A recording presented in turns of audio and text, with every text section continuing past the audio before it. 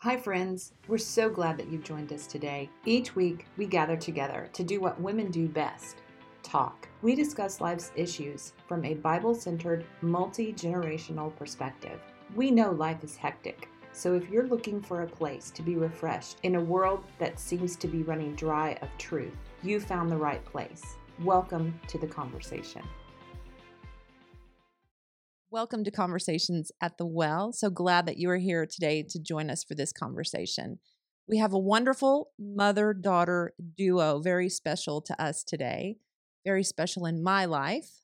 Jenny, the mom, was my co-worker and a co-laborer of a mom as we were raising our children together. And Emma Kate, the daughter, I had the very much the privilege of teaching her when she was a freshman in high school all those many years ago.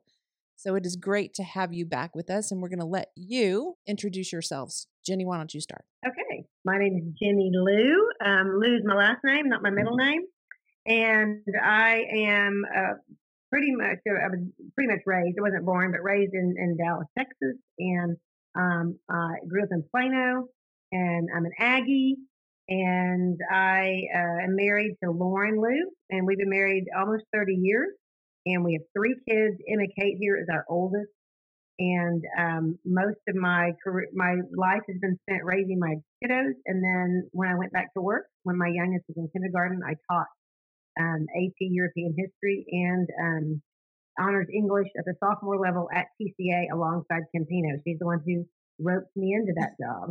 I knew you were going to bring that up. So, anyways, all those years ago, and that was a great blessing. So I've been retired a year.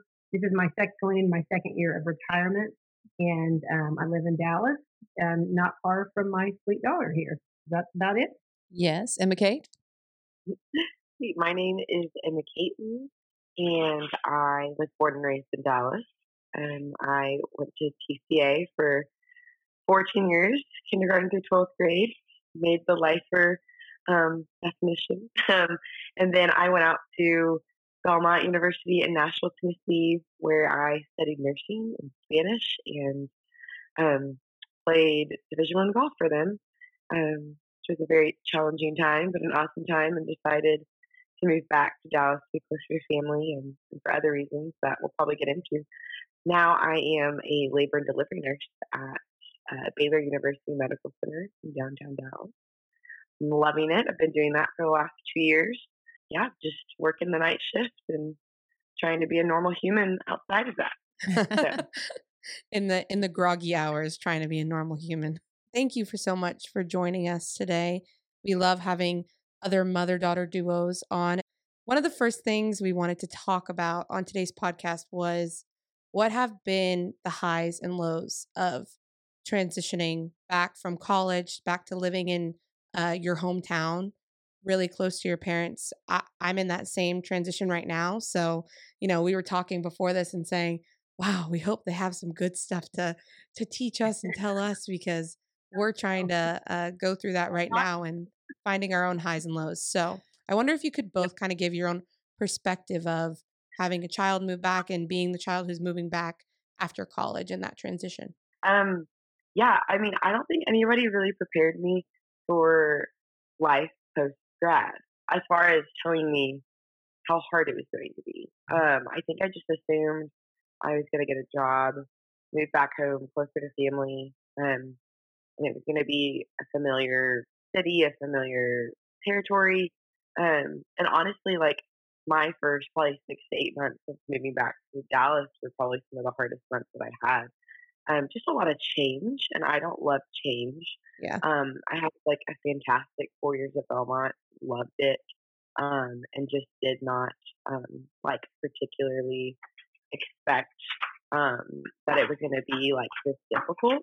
And so I think part of that was just the transition moving cities, b the transition of moving back into my parents' home after being independent for 4 years, breaking up with a boyfriend who I at one point I thought like I saw a future with, starting a new job, going to night shift, just like not having any friends too. Really, like back in Dallas, I think I moved back thinking that like like I had a couple high school friends here who helped me transition, but I hadn't seen them in, you know, 4 or 5 years. And it was just different. A lot of my friends from Belmont went to all different states.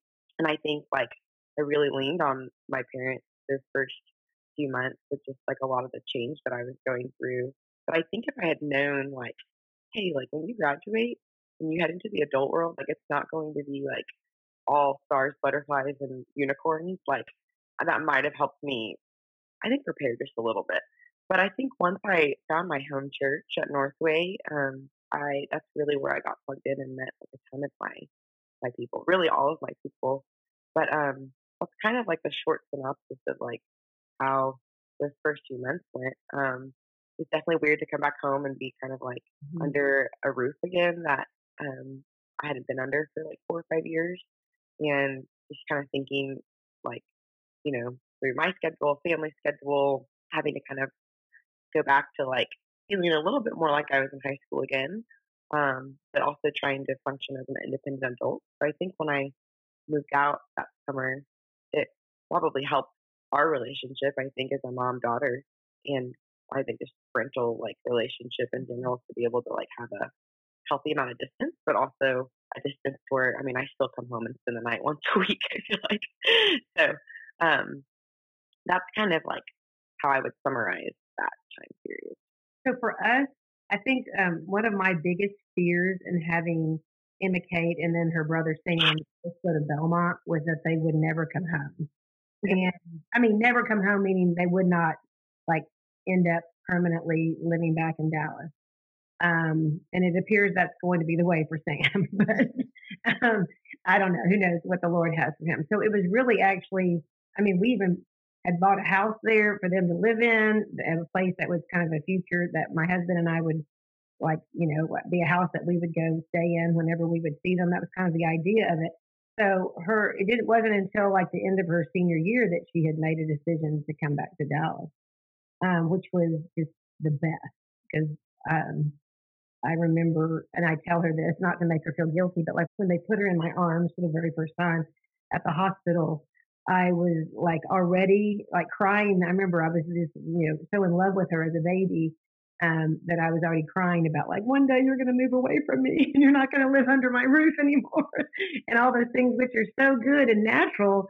So her coming back was just this huge gift and kind of a surprise, and the fact that she was getting a job here and putting down some roots was just great news. We were very excited about that. But it did open up a chapter of well, and even we had even experienced as someone with our kids in college that my husband and I really believe in our experience that parenting adult children has been by far the hardest stage because you've got this funny dynamic that they need to be making their own decisions. They need to be independent. They need to feel like they have your trust.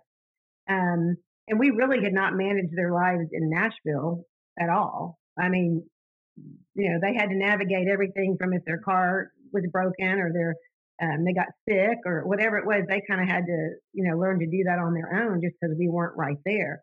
And I think that had been really healthy. But coming back, and of course, her moving in was, at the same time my dream, but also led to this kind of complex. How do we let her be an adult, but when we are kind of right there too and still have opinions. And there's also that dynamic of for a while there we were still providing things for her. You know what I'm saying? She was under our roof, what your parents say, living under my roof and I'm paying all your bills, that kind of thing. So that's been difficult. I mean, that's been something that if I think of I don't know that to the extent even that how much our kids know that we have struggled with that privately, my husband and I. Like even last week, or 2 weeks ago, there was something going on with my son, and my husband and I it was one of those like, what do we say? How much do we get involved? How much do we not say? And something that was going on, and we were really hashing it out. And my younger daughter came down from upstairs, and she was like, y'all need to chill. It's like, he's an adult. Let him do it on his own. Don't say anything. She was giving us all this advice just to stay out of it. And we were like, that's what we're going to do. You don't know that we do this. Like, we have to work this out between us before we kind of go and if we do feel like we need to say something to our kids about anything. So it's just, we weigh heavily. We do know now, and I've read some books, some parenting books, and and this has been a growth process for us all, and we certainly have messed up on many occasions. I am learning that I think we need to listen a lot more and speak a lot less. Hmm. And it's very hard for me because speaking is my spiritual gift. And giving unsolicited advice is I'm really good at doing.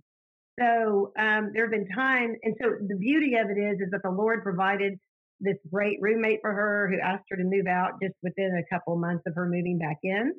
And I mean, deep in my heart, I was disappointed because I thought, oh, we're going to have a year at least to live before she goes off and gets an apartment or something like that.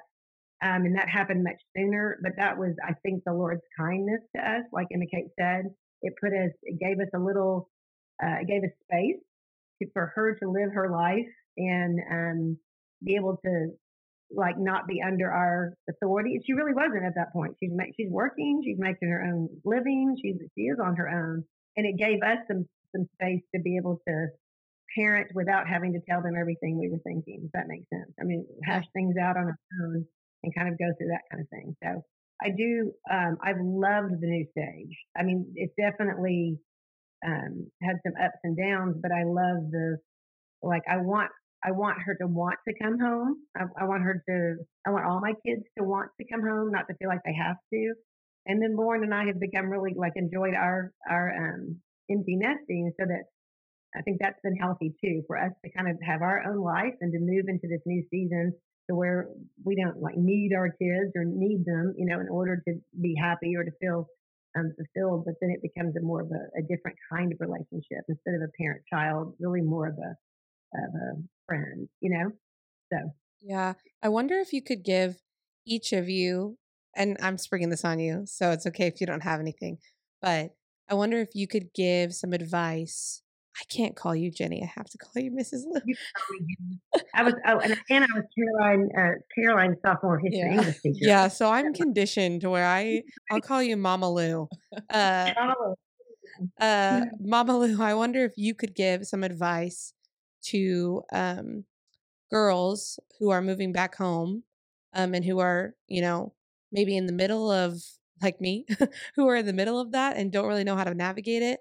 And some advice you could give to them. And Emma Kay, I wonder if you could give an advice to some moms, just things that you both observed about each other, and celebrate some victories that each one of you had that could be replicated by other people.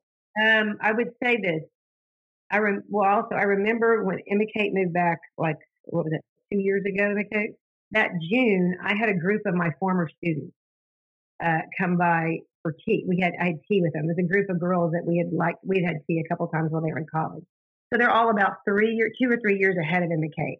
And we got into this discussion. They're all kind of settled now a little bit into their new careers, and I think one of them maybe was engaged or whatever.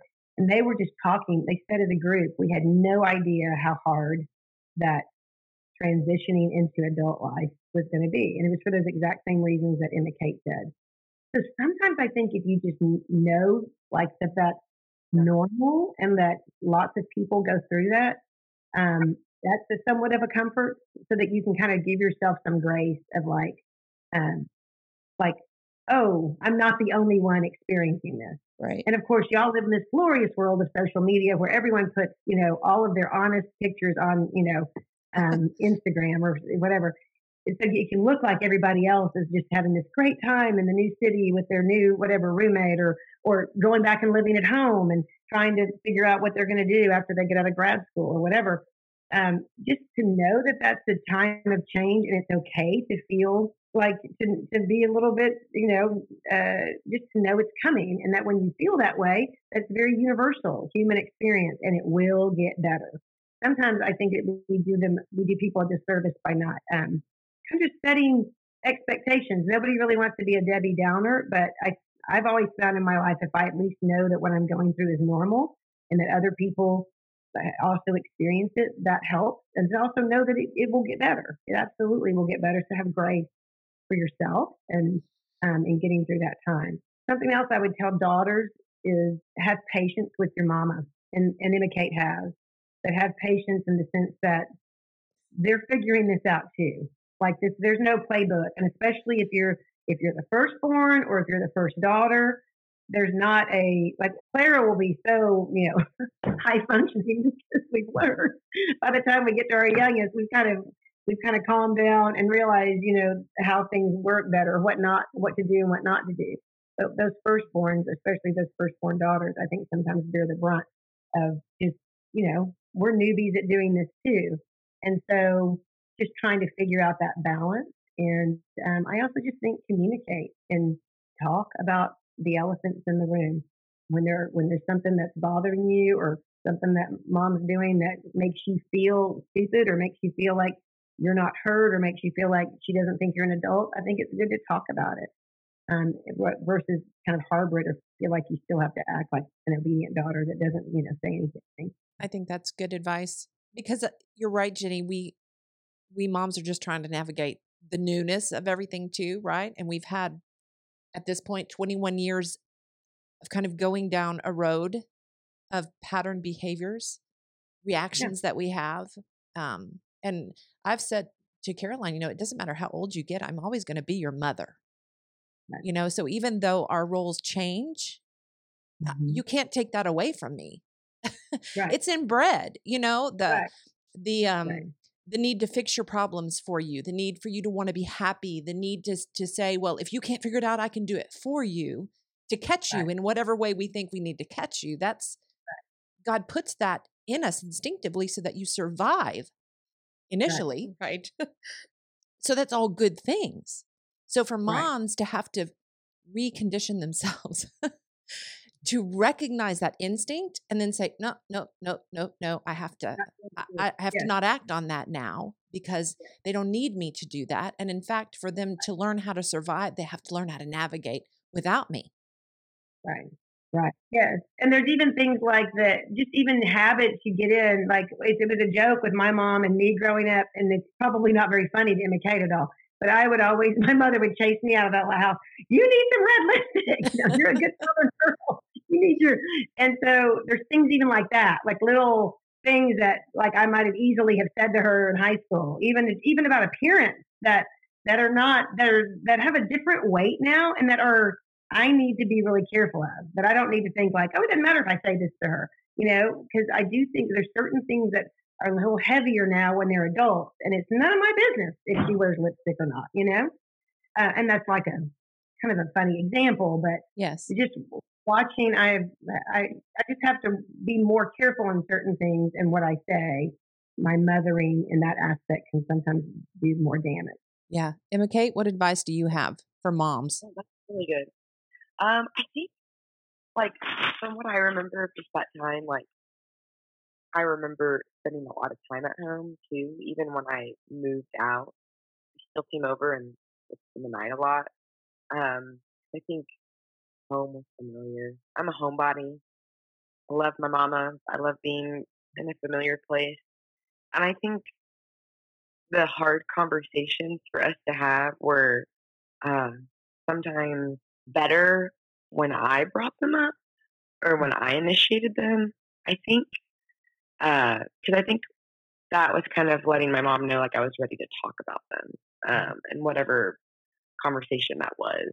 Not necessarily that like when my parents brought something up that it wasn't a good conversation, but I do remember feeling like that her presence was like really all that I like wanted, if that makes sense. Most of the time, because it was just comforting and it was like a place that I went to for a refuge. So I think like the best conversations we had were really ones where I just kind of was like, "Hey, mom, like this is something I'm experiencing. This is what I'm feeling." A lot of it was a lot of loneliness when I moved back from Nashville, like not having a community. And so I think that was something that I learned was just learning to talk about things that were uncomfortable. Because I'm very much so like a non-confrontational, don't want to bring up like a topic that could potentially bring up hard feelings in myself or someone else or something like that. And I think I always like maybe feared a little bit too, like the advice that I was going to receive. If it was going to be advice that I actually wanted to hear, advice that I needed to hear. So I think for moms, like one of the best pieces of advice I would have is just like that your presence is always powerful enough. And I think that like just being there promotes like a safe environment for us to like have a conversation. Presence and just like also like, I mean, I think I called, if I wasn't at home, I think I called mom like every day. And that's how I was in college too. I called her pretty often. So like listening, I think mom touched on that too. Listening more than like maybe always speaking. I think the more that like she asked me questions about how I was feeling or how certain situation made me feel or how, I was doing, the more I kind of opened up versus just like giving like unsolicited like advice and just throwing like random pieces of advice towards me. Because at that point, parents are still my authority. Mom's still my authority. But I'm kind of learning this difference between how much do I have to obey my parents versus just honor them. I don't have to spend my money the way they want me to spend my money. I don't have to, live my life the way that they want me to live my life. But I do, at the end of the day, the Bible says to honor them and respect them. So that was kind of a fine line to adjust to, of learning how to honor and respect what they were telling me, but how I didn't have to always do what they were saying. So I think as a mom, I know that once I have a daughter or a son someday, like I will make these same like things, mistakes or whatever, like tenfold. But just like listening and just being there and asking questions as far as like how things are going. I think the more questions that were asked, the more I was able to like kind of vocalize what I was feeling. I think a lot of the times I didn't even know what I was necessarily feeling during that time. It was just I knew that I wasn't feeling at peace with a lot. And I just often wanted my mama. I just want to say thank you for your willingness to step in to this podcast. Because this is a part of it, right? It's the body of Christ. This is what we're supposed to do. And the Lord knows his timing is perfect. We tried to schedule your episode much earlier, like at the end of the spring is when I first reached out to you and said, hey, want you and Emma Kate on? And it kept getting delayed and pushed back and rescheduled. I would have not been ready for this conversation. Yeah. No. Had we done it then. Yeah. And so I am sure that the Lord is going to use this conversation in the greater body of Christ for those that on this side of heaven will never even know.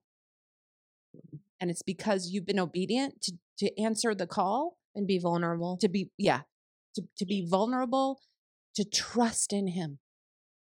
To trust in him. That this isn't the lose advice, but it's what you've gleaned because you have walked the road with Jesus.